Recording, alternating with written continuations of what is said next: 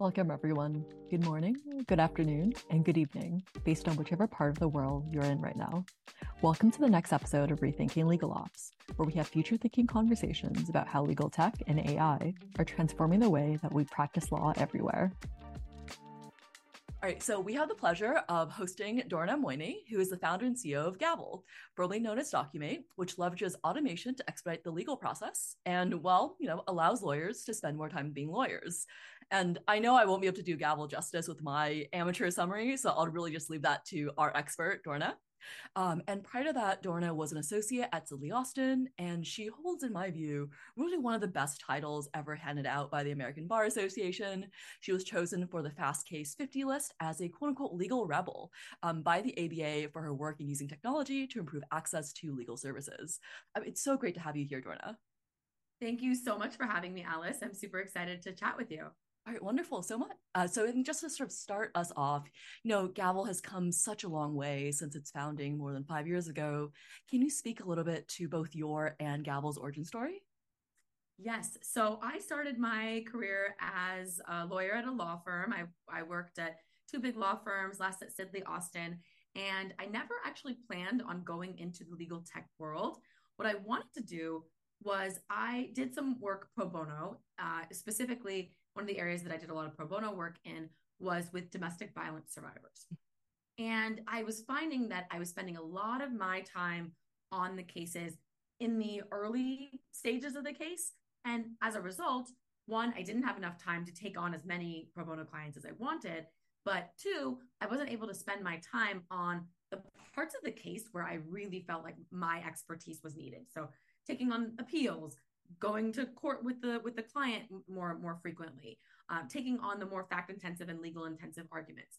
So what I really wanted to do was at the time build a very specific tool, tech tool, something sort of like TurboTax or LegalZoom, you can imagine that, but not for those areas, for domestic violence survivors in California.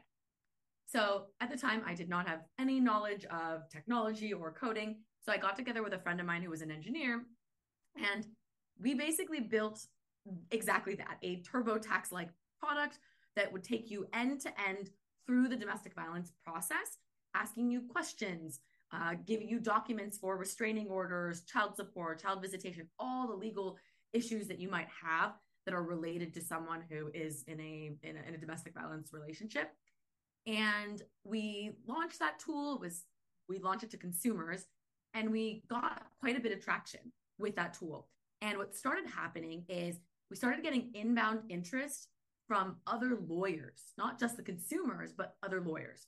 And what they were saying is, can you help us build a tool like what you built for domestic violence, but for other areas of law and completely different jurisdictions? So for us, we initially started to build out those tools. We were like, okay, let's help this organization build an eviction tool.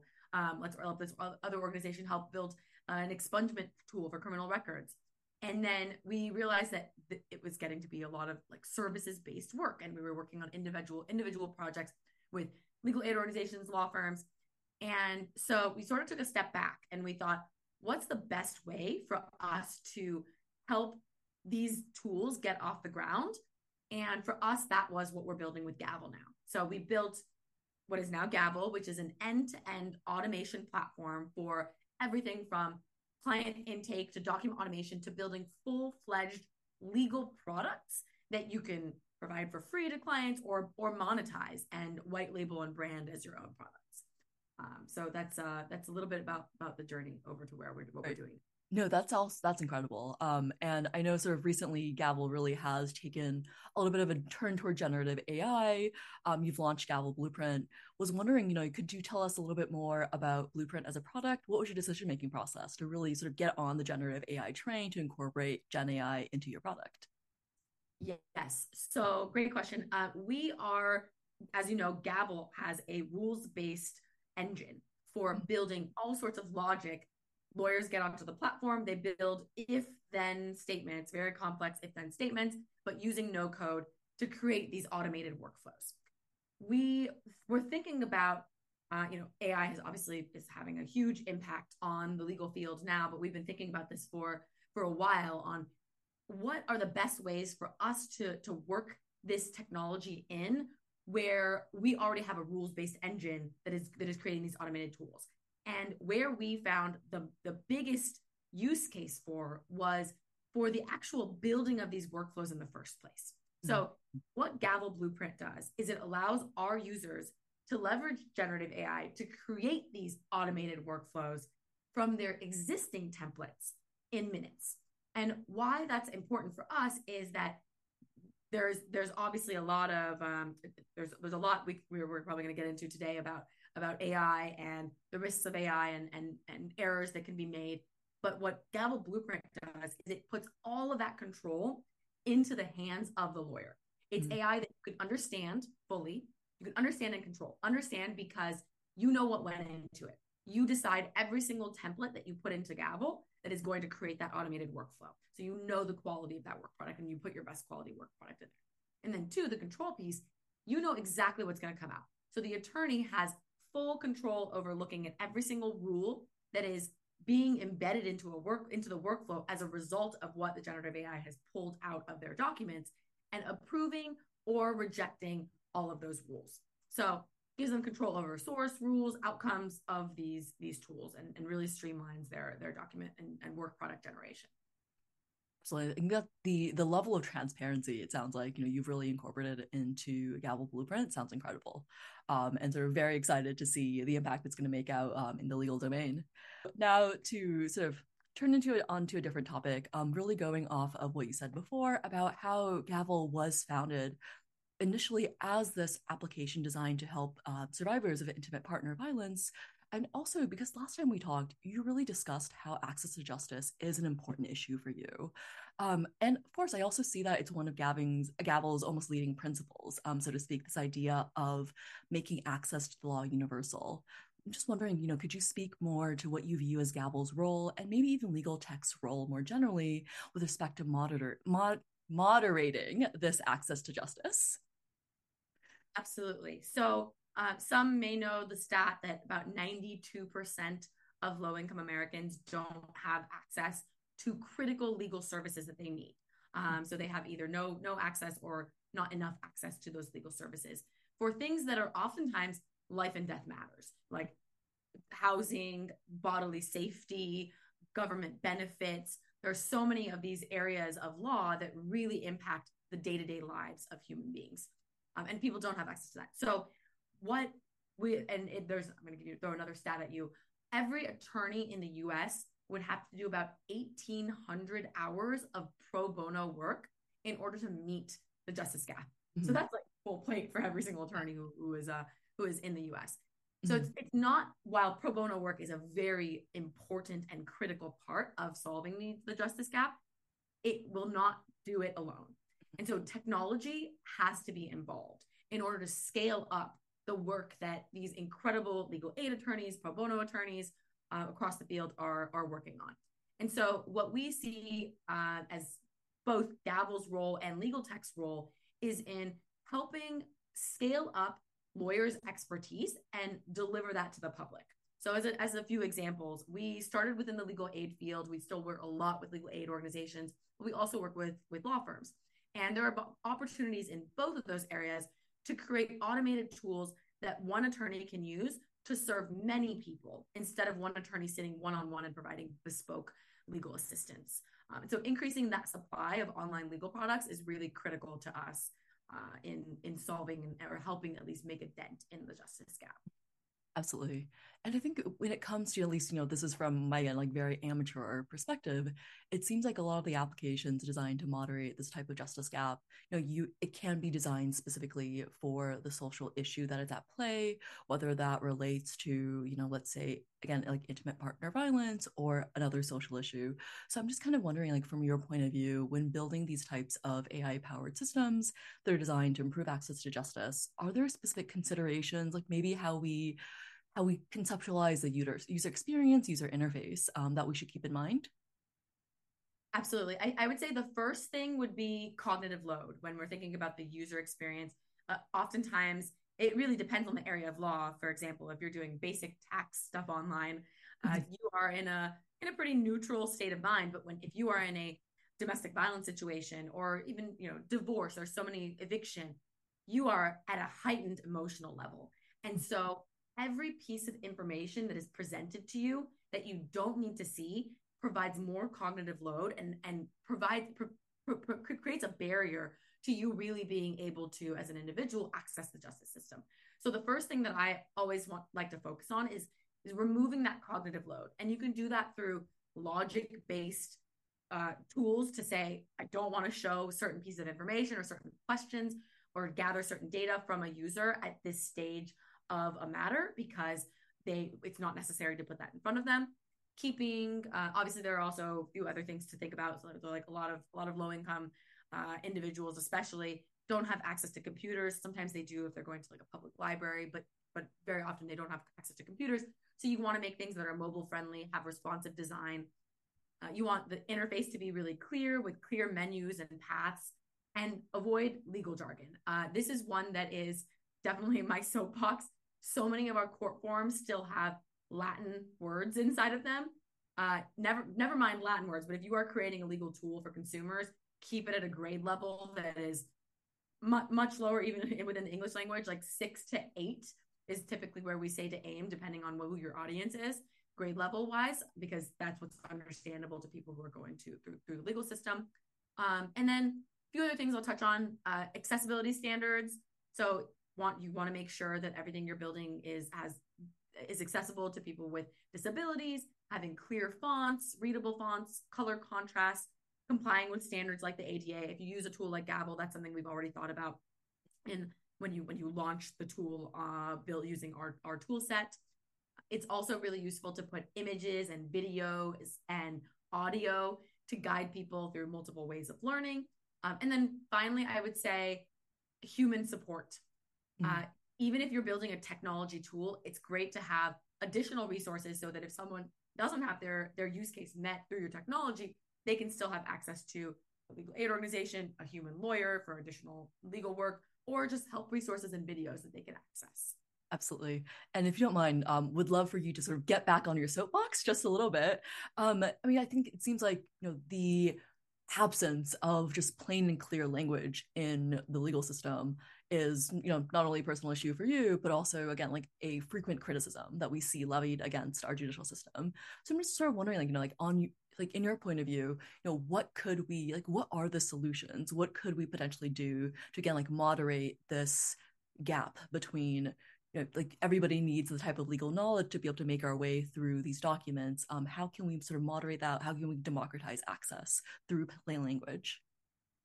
Definitely. Well, I think the first thing that we can do, other than really revamping a lot of these court forms that are still antiquated, is creating technology tools out of them. And I know I'm a little bit biased in saying that, but that truly does feel like it's the only way to solve it. So you have, for example, that's exactly what we did with domestic violence forms. When I started what was then called Help Self Legal, which was our domestic violence platform at the time, we saw that there were 20 plus different potential forms that you might need to file with the court in California for a domestic violence restraining order. Because if you were married to the person, you might need a bunch of different documents for spousal support, child visitation. There's all these other things that come with it. And so the user goes to a court website and sees a bunch of different PDFs that they may need to download. Sometimes there are pages on the court websites that they can navigate to and somehow find that tell them which forms there are. But that should not be the starting place. The starting place should be, okay, what is your name? What is your legal issue? Like, let's guide you through only seeing what you need to, and then let's automatically route you to the places that you need this information to go, and help you e-file that documentation without needing you to leave your house, put your children in some form of care, come to the court to wait in line for the self-help center to open like the 2 hours of the week that they serve you, and hope that someone can help you. Absolutely. No, I think that's absolutely incredible. I think I guess, again, from my point of view, it seems like the ability of the sort of software that you just described, its ability to reach a much more sort of general, population, is pretty substantial. And again, it's like very excited to see all of this out in action. Now to turn to a little bit of a different question, and you sort of touched on this a little bit in your previous answers, but I'm just kind of curious, like what possible dangers to justice do you see that could potentially stem from the use of AI or legal tech? I think some folks have speculated that maybe there will be sort of a resource concentration. All of these cutting edge AI tools are going to go to the big law firms of the world rather than being operationalized by nonprofits or pro bono attorneys. Would just love to hear your perspective on all of that. That's a good question. I actually feel like sometimes it ends up being the opposite with a lot of technology because from what you said in terms of the large law firms versus the smaller like legal aid type organizations, I feel like every time I speak to legal aid organizations, they are thinking so innovatively in how they can do more with less because they've had such few resources for so long. And so, for example, that's why they were one of our first audiences at Gavel, is that they were scrambling for how to help these huge audiences of people who were flowing in through their doors. And a lot of the tech tools that are being used by them, by small firms, up to the largest, are really off the shelf, can be off the shelf tools. You don't necessarily need to spend hundreds of thousands of dollars on these types of tools. They're things that are accessible to everyone. But in terms of making sure that they are done in a way that is safe, I think that it's critical that lawyers and legal professionals really be in control of their own destiny. And we've seen already the debates in the large AI community about the tug and pull between AI safety and moving fast, and also within the legal community about the dangers of not checking your work and people who have been sanctioned for that. So when we're using tools as lawyers, I think the largest risk probably at this point, at this time at least, is the error and the misinterpretation. And in any situation where you might put in the same set of facts, but potentially get multiple different answers, different results, depending on what the AI decides to spit out, it's a situation that could have serious consequences for individuals' rights, company, whoever your clients' rights and their lives. So you want to make sure that the attorney is checking every part of their work, and that's something that we thought about a lot when we were building Blueprint. But from the sort of ethical standpoint, the California State Bar trustees just approved ethics guidance for attorneys who are incorporating AI into their practices, and those guidelines emphasize some of the things that have really always been within our ethics rules. Confidentiality, competence and supervision. Now, instead of supervising like paralegals, it's supervising AI. Ensuring that your use is free of any bias, and then not billing clients for work done by AI. Those are the few top things that were mentioned there. So I think really it's taking the prior lens that we had and applying it to this situation. There are obviously other potential risks as well, like bias, discrimination, privacy concerns, but we could spend an entire day talking about each of those. Right, exactly. No, I think that's actually so fascinating. I think I had actually never thought about it in the sort of flipped point of view, in the sense like, yeah, now I'm thinking back on it, it does seem most of the adoption is coming from, smaller firms or these nonprofits. I'm thinking back to I was at a big law firm a couple summers back, who shall not be named. But, we did get, and I've heard from friends who also sort of received, firm-wide notices saying nobody touch AI until we know what to do with it. And it seems like there is this attempt to like remain with the status quo. Like, we know what we're doing correct. We are not at a loss of human manpower, so we will just we will stay as it is. But I think it's so interesting to see again that it seems like it's really these nonprofits who are taking the charge there. You kind of referenced this a little bit in your last answer, where like how not only lawyers but also clients can again like harness the powers of legal tech. It seems like we're really living in this environment where ChatGPT, AI powered solutions, they really aren't going away anytime soon. So I'm just kind of curious, like, and from your point of view, like, how should we teach whether attorneys or aspiring attorneys to really leverage as much of this power as they can going forward? I'm thinking maybe about the ways that the legal curriculum is currently structured. How do we prepare current and aspiring lawyers to really go out in this type of AI powered world? Yeah, definitely. I think that there are lots of opportunities for collaboration across the field. So I'm a big proponent of really practical learning within law schools. And even when I was in law school, which I'm going to date myself, but like no one was talking about AI, no one was really talking about technology. But I think that the classes that I found most useful were the ones where I was actually in the field doing work, the clinical work. And those were the ones that taught me how to practice. So one of the things that we've seen happen a lot within the combination of law schools, law firms, and then also legal aid organizations working together is working together with students to build practical tools that can have an impact. We've done a few projects with law schools and legal aid organizations in this vein, where the law firm or the legal aid organization comes up with an idea of something that's going to have a really big impact, but maybe they don't have time to actually build it out. The law students have some more time, and they are very interested in getting their hands dirty, getting practical experience, and building tools that both have an impact, but also, honestly, just putting on their resumes, because that's what's going to differentiate them. And so we've done a few of these types of tools where, like we did one recently with Legal Aid Foundation of Los Angeles and Southwestern Law School in LA, and they worked together to build expungement tools for some of their clinics. And so those types of examples, I think, where you can collaborate across the field, where you can use resources of law students who can do some of the work with the expertise of the experts who might work at the legal aid organizations or at law firms, are really great practical ways to get that apprenticeship model going and allow the younger or the more junior generation to advance within the legal field. Mm-hmm. Absolutely. No, I think that's absolutely incredible. And if I recall correctly, you're you're running your own clinic or lab out of a law school. Is that correct?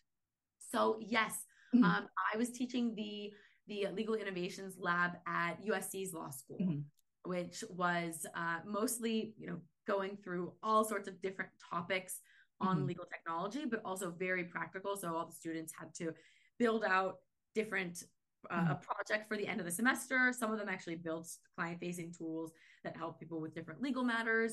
There was one that was pretty interesting, that was helping law students with their mental health issues. So lots of really creative ideas came out of that lab. Right. No, I think that's, again, very incredible. I think they're also, in such a good time, I suppose, to be sort of thinking about these solutions. Maybe they're staying in Southern California, or maybe they're hopping over to Northern California, and hopefully, they can put some of these plans into action. So I'm so glad to hear that you are really giving this future generation of lawyers an attempt to, the ability to actually sort of go forward and try to implement some of these solutions out into the field. Definitely. And we are always doing sessions like this at law schools across the world, really. And so if anyone out there listening is interested in something like that, we're always happy to come in to the class, give access to Gavel to the students, and actually be part of that learning process. That's something absolutely. No, that's incredible. And to all our listeners, everybody, please take up Dorna on her offer. Sounds like a truly, truly phenomenal opportunity. But, just want to thank you so much, Dorna, for taking the time to talk with us. It was just such an enlightening conversation. It was so great to learn about your and Gavel's journey, as well as really what's in store for you guys in the near future. Just want to, again, thank you, as well as our listeners, for joining us today. Thank you so much for having me, Alice. Great. Thank you so much. The practice of law is changing, and we're here for it. Thank you so much for tuning in to today's episode of Transforming Legal Ops. Follow us for more insightful conversations about the transformative impact of legal tech. And follow Speed Legal and let us know in your comments and messages about how you personally leverage legal tech to make your own work more efficient. See you next time.